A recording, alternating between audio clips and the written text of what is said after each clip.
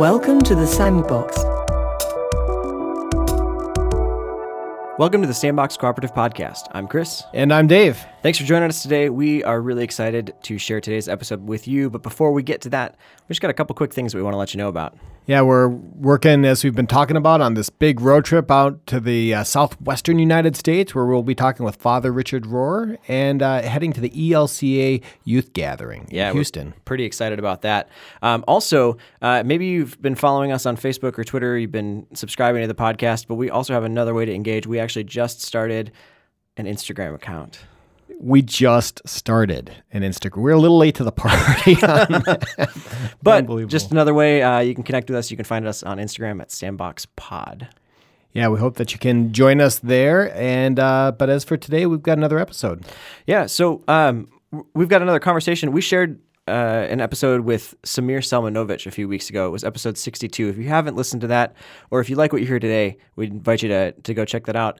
But we had such a good conversation with him. There was so much good content. We're going to do another episode. Why not? We talked with him for well over an hour, and there's just way too much for one episode, so now you get the bonus. Yeah. So just a little bit of background in case you maybe didn't listen to that previous episode. Samir, he kind of describes himself a little bit as a secular pastor for business leaders. He focuses on the humanization of business. He loves his home country of Croatia, the streets and humans of New York City, and the changing seasons in Central Park, which sits next to his apartment where we caught up with him last year. So with that, welcome to episode 65, another round with Samir Selmanovich. So what kinds of things have you found that help within the city to give you some of that time of space and of reflection, even though everything is moving and bustling around you? Yeah. I mean, city is actually a sandbox practice for what's going on in the whole world. It's a hurricane. And if you don't learn to be hurricane of information, hurricane of change, hurricane of continually stories that are falling apart and being rebuilt. People are barely reeling from a previous shift at their workplace, at what they believe and what's happening around them, and a new thing is happening. And so learning to live with so much change, city is a great place because it allows you to actually practice that. So when you're in a subway, for example, you can come in a subway and people are coming and going from the subway car. And every station is a different world, right? Some people leave, some other people come. And subway is a sort of a public sanctuary where people come and allow themselves to be quiet and maybe contemplate and do what they habitually do where they don't have to do anything.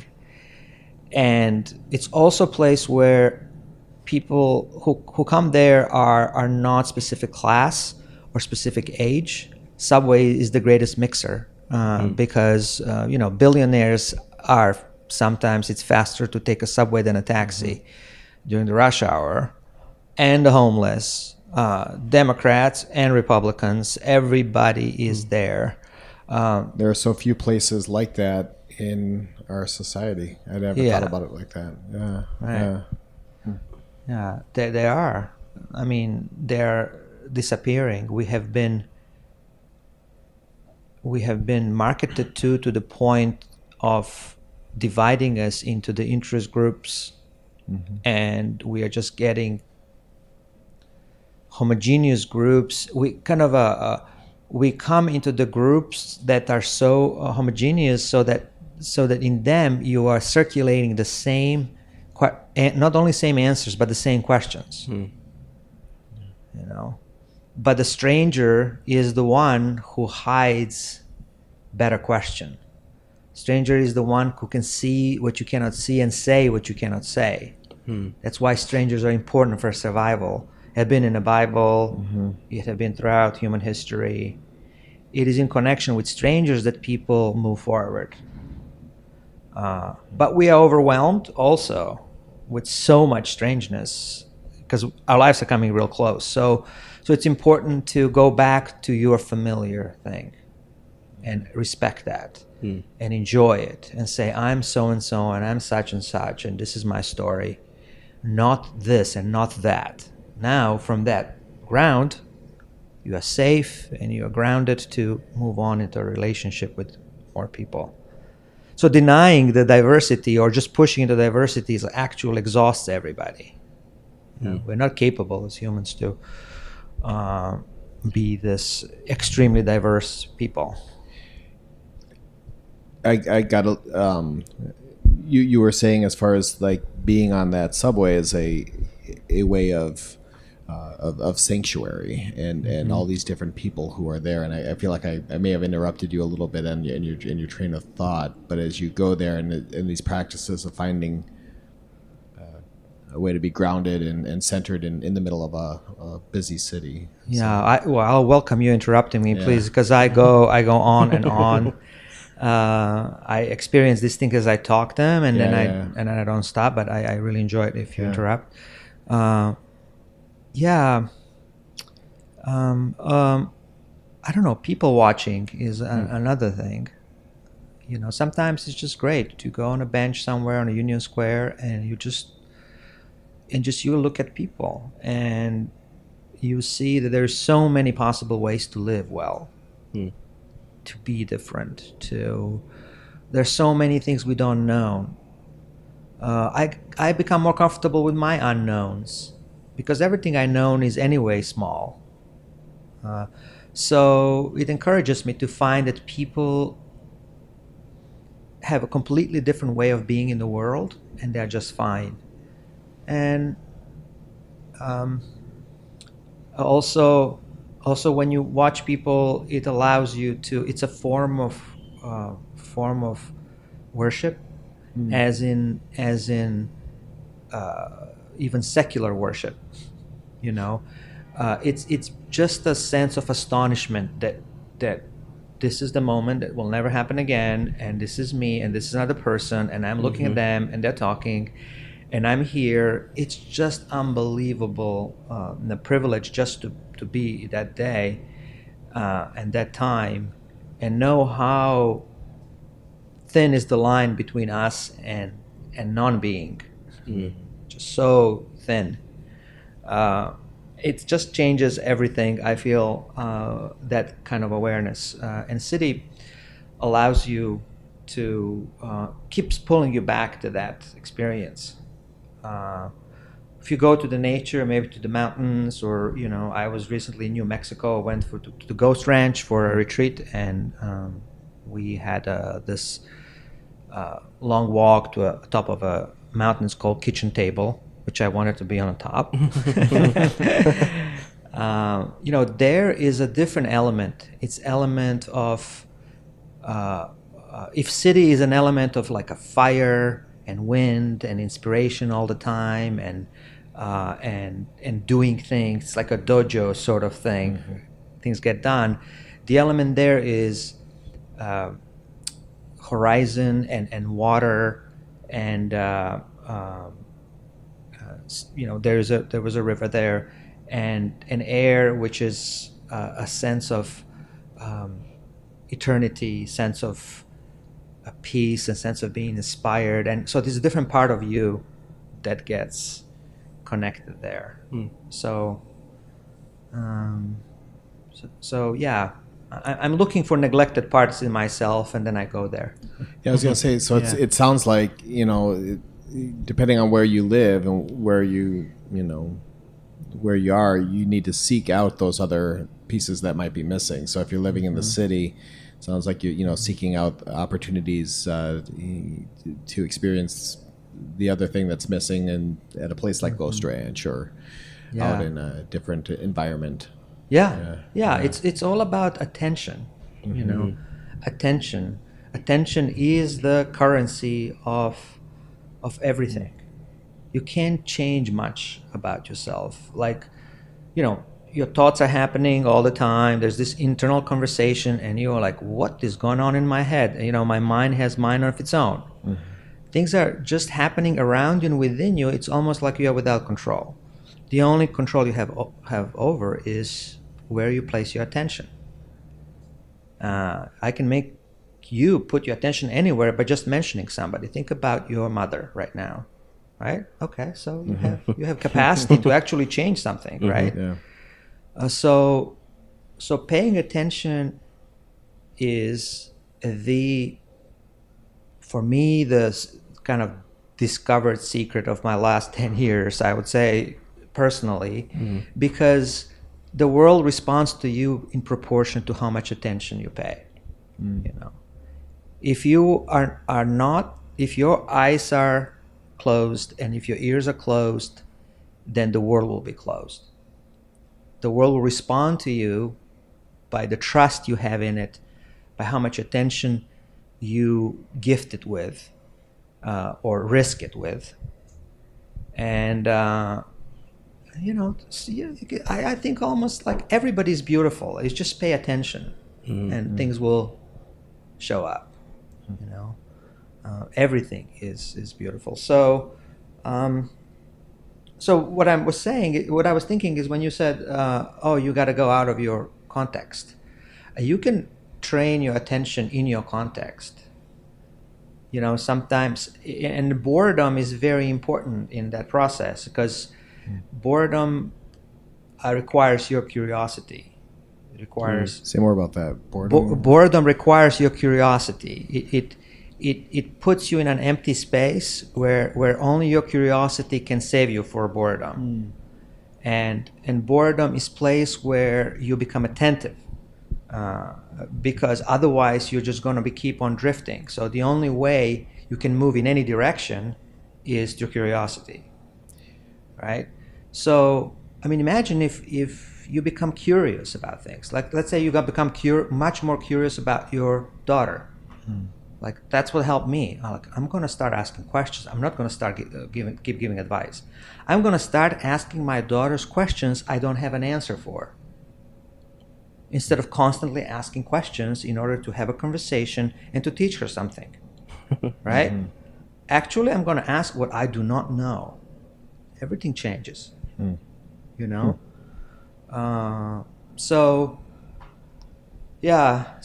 So paying attention to your own space and to your own place is as important as paying attention to others.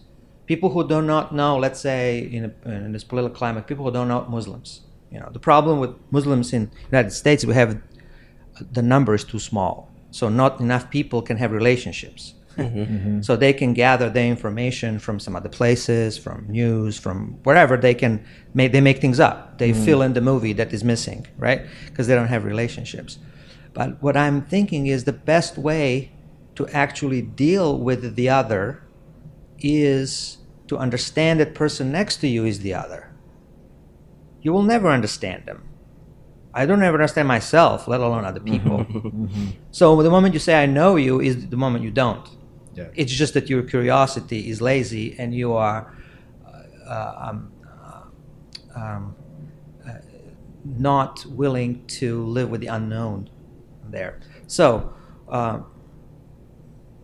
although we are local and although we are limited, there is a way in the local and limited to actually be universal. I feel it just needs to be taught and practiced by people. And I think great spiritual communities, no matter how isolated they are, somehow they are open to the stranger the moment they meet them, and you can feel at home right there, although they have never met you, because they have practiced that among themselves. And you can have a urban so-called community that's surrounded with pluralism, and it's all about relevancy and all about like reaching out and being open and all of that, and it's as close as it can be. It is like a bunker, and it's an invisible bunker in the city. And open people who live in some rural area that have never left their town, but they're just beautiful and grounded, and they know humans. because they have practiced it. So. And when you walk into that space, just inherently, just there's a different energy in the room when you can walk in with people that you've never met before, and you feel like like you're a long lost friend. Yeah. And the other experience as well. Yeah. Yeah. I was walking by a church this morning. It had a sign out front that said "All are welcome." And I had to wonder if that was true. Because whenever I see "all are welcome," sometimes I wonder, really? Who's all? Yeah. Yeah. And we didn't even assume that they're not. So by saying it, you are bringing up the issue. Suddenly there's a question that may not have been there before. Wait, what? Yeah. So how does some of this translate into some of the work that you're doing? I don't know about when you say work, it can mean all kinds of things. Yeah. I mean, I think by 2020, a majority of American will be freelancers and will work on a basis of projects and things like that. So we are coming back to our foraging roots. And so work is... I don't know how I have survived. I have not worked for the man the last 20 years. And congratulations. So, I mean, I finished my work with the church about maybe 10, 15 years ago. Okay. So, in church, you as a pastor, you're self-employed. So that was working for the man. But I handed in my card and I said, I am going to go into the world as an adult. Yeah. So that was the most courageous thing I've done, and came to New York with the two girls. And where were you before? I'm sorry. We were in California. California, that's right. Yeah. And then we came here as, no job, nothing, four of us. And trying to raise money and then work for it. That's the problem with nonprofits. Have to raise all the money, and then you need to work for the same money, which is sort of double work because it takes a lot of energy to raise it. Right. So so right now I am I have tried to figure out how can you translate our beautiful pieces of our religious history, practice, our not just concepts we have, but the metaphors and symbols and narratives and things that hold us, and how can you translate that into the world outside of the church?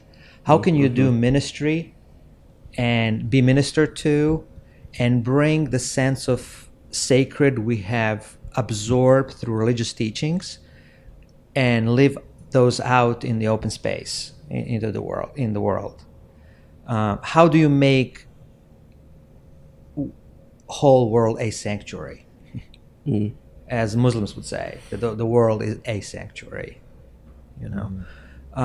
and so that's, I think, is something that will not only help Christianity survive, but will actually make a world a better place. This is a contribution to make, and to take a route and say, I'm going to leave behind religion, I'm going to, that's almost impossible. That's impossible because you have defined yourself in it, and you cannot abandon those stories, and you cannot abandon the rituals and habits. You can change the meaning of them or do something in reaction to them, but you cannot ignore them. So you're better off actually embracing and making a contribution with that learning to the public square and to everybody around you. So we are like custodians of that story to the world. So what I was thinking, like, who are today's shamans and wise men and women and and the prophets and poets and people. Is there such a profession? You know, and I realized that in the world of coaching, like a life coaching, a business coaching, coaching for sports coaching, anybody who is shoulder to shoulder with somebody and being a witness to their transformation is it has this priestly role, because no transformation can happen without witness. Every transformation needs a witness. So we witness each other's change and transformation. And so then I went to Georgetown University and finished a coaching program there that was pretty rigorous for a year. What kind of coaching is that? It's called leadership coaching. Okay. Yeah. And I realized that a lot of people who have been in ministry have so many very, very valuable skills that they can bring into the world, into the workplace, into all kinds of sectors and disciplines that we are not aware of, because we have learned to be with people, we have learned to be comfortable, we have learned to be present in people's grief and joy and in life events, and people are starving for the language and for the presence that a lot of people who have been leaders in religious environments, not just pastors, but anybody, there is so much on the market there that's needed. And the only thing is that there is no awareness, I think, on each side, how much potential there is.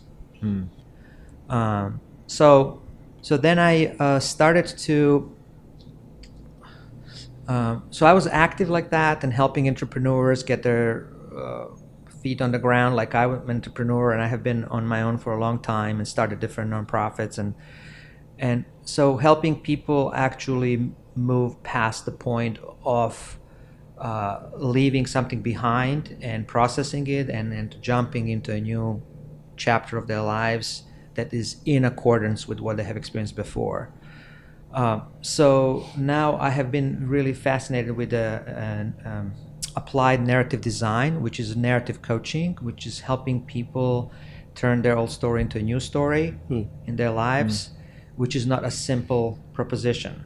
We just say, oh, you just need to change your story. Well, just change your story. That word "just" is huge. Yeah. Because we are embodying our story. Our neural pathways are geared to the old story. To change a story is a big deal. But it does happen from moment to moment. And so we are starting this organization called Moment Institute, and I will be the director of the programs for there. So we'll do retreats and mastermind groups and things like that to help people. For people here in New York, or people nationally? No, nationally. Yeah. We have like West Coast and East Coast. We have like two of us that are leading this one on each coast, and then we have a program in Australia and Europe, and we are now starting to work with Asian group. So that's something. And what really this brings me to is this place where East and West meet. If you look at Eastern spirituality, I'm like feeling like I'm lecturing here. I have to stop talking. No, that's great. And we were just on our way in. We were just talking about this idea of Eastern and Western traditions coming together, and kind of excited to hear more about that. Yeah. So So if you look at, let's say, think about all the Eastern contribution to your life, Eastern philosophy, like Zen stuff that you hear, little stories here and there, whole Buddhist concept of emptiness and nothingness, and why that's important, and how actually biblical that is, because at the beginning it was emptiness and it's just fine. It's just beautiful. Emptiness starts everything. Emptiness is pregnancy. It's a place where things happen. So that whole Eastern religion is it's almost like storyless. The less you have a story, the better, because stories are concocted things. We make up stories to survive. Everything is made up in our heads, everything. So what they're trying to do is come to a place of no story where you're one with everything and you can have a respite from spinning the stories in your head. And the question they ask is, what is real? Right? What is real? 5 senses are real. My mind is real. Feelings and observing and the world is real. And it's going to pass. Things begin, things end. Change is constant. Actually, nothing changes in some way. And so that can give you comfort because you accept that you're passing through and you let go, and you don't have to live forever. You don't have to have eternal life. It's not a big deal. You come and you graciously give in life and you graciously give it up, and somebody else comes and things go on, and you pass into the future your molecules and your love and the good deeds you have. That's great. Just humble yourself. No need to be eternal, right? So you go to the West then, and West is all about, yes, but stories are the magic. Actually, universe is made of stories. Molecules and all these things and everything that's kind of swirling around is just the alphabet of the stories we live by and embody and believe in. So story is something that moves you. Relationships with your beloved is a story. Relationship with your parents is a story. With your child, with the sky, anything, any word you say is a story. So there is 2 parts: presence on the East and narrative on the West. And these are the two ways your brain works, actually. Neuroscientifically, you're either interpreting something and making up a story, or you're present and actually receiving the information and being in a full connection with the person and environment around you without imposing a story on it, right? So how do you use those 2 things to live a life that is that you are present and that you are moving from one story to another story to a better story and contribute to human happiness and justice in the world? How do you shift from a story to story, and how you're present with moment to moment in your life? And I think the present political situation is a whole nother reason why these things are important. Why change will occur on that level rather on the level of politics. Politics is too small to change anything. Politics is not powerful enough. If we have been educated differently, for example, education 10, 20 years ago, we would have completely different set of political issues, right? So what is it that is rising now from the ashes of this polarizing royal mess we find ourselves in? What are 10,000 artists creating today that is going to actually trigger change that is happening? Something is happening right now that will change everything, and it's not going to be televised. It's not televised yet. So, and I think it's on that level of presence and a level of narratives. And it sounds things like that, beauty, compassion. Yeah. And it sounds like from what you're saying, like we have these narratives, we have these guiding narratives in our lives, these stories that we almost have to hold on with a looser grip.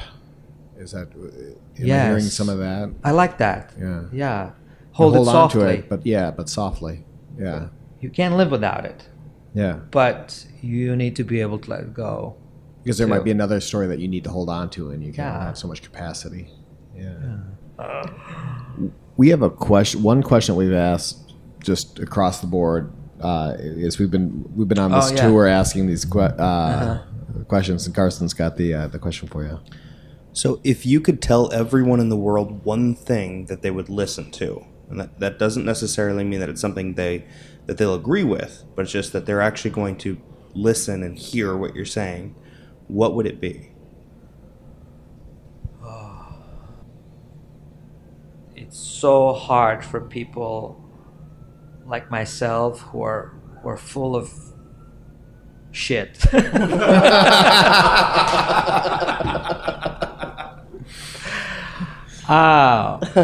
I mean, most of the things I'm saying, I don't know if I am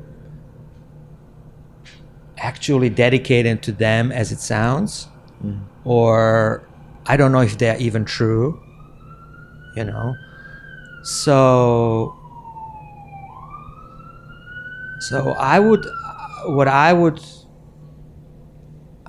just sort of, the best thing would be just to shut up and give them and say, look, you don't need an advice. Everything you need is right in front of you. No advice is going to further you as silence would. So come to a place of silence, get a little bit bored by yourself and the world around you, and see what happens and what comes sideways. So that's what I would say. Silence is underrated. So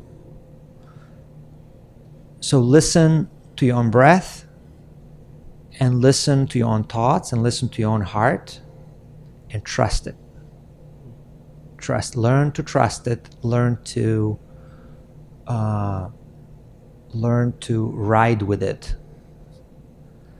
Learn to get enchanted with the world through listening. That's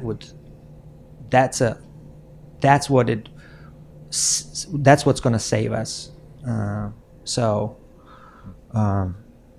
Yeah. Cool. Thank you. Samir encourages us to see and hear and inhabit our world differently.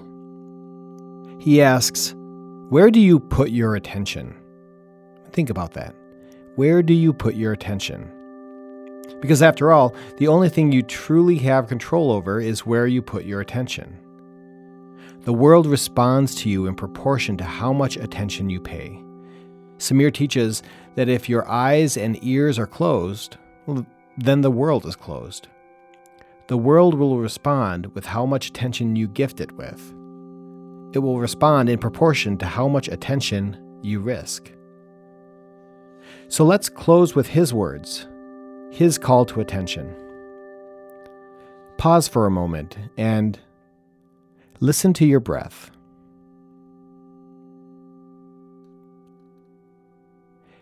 Listen to your thoughts.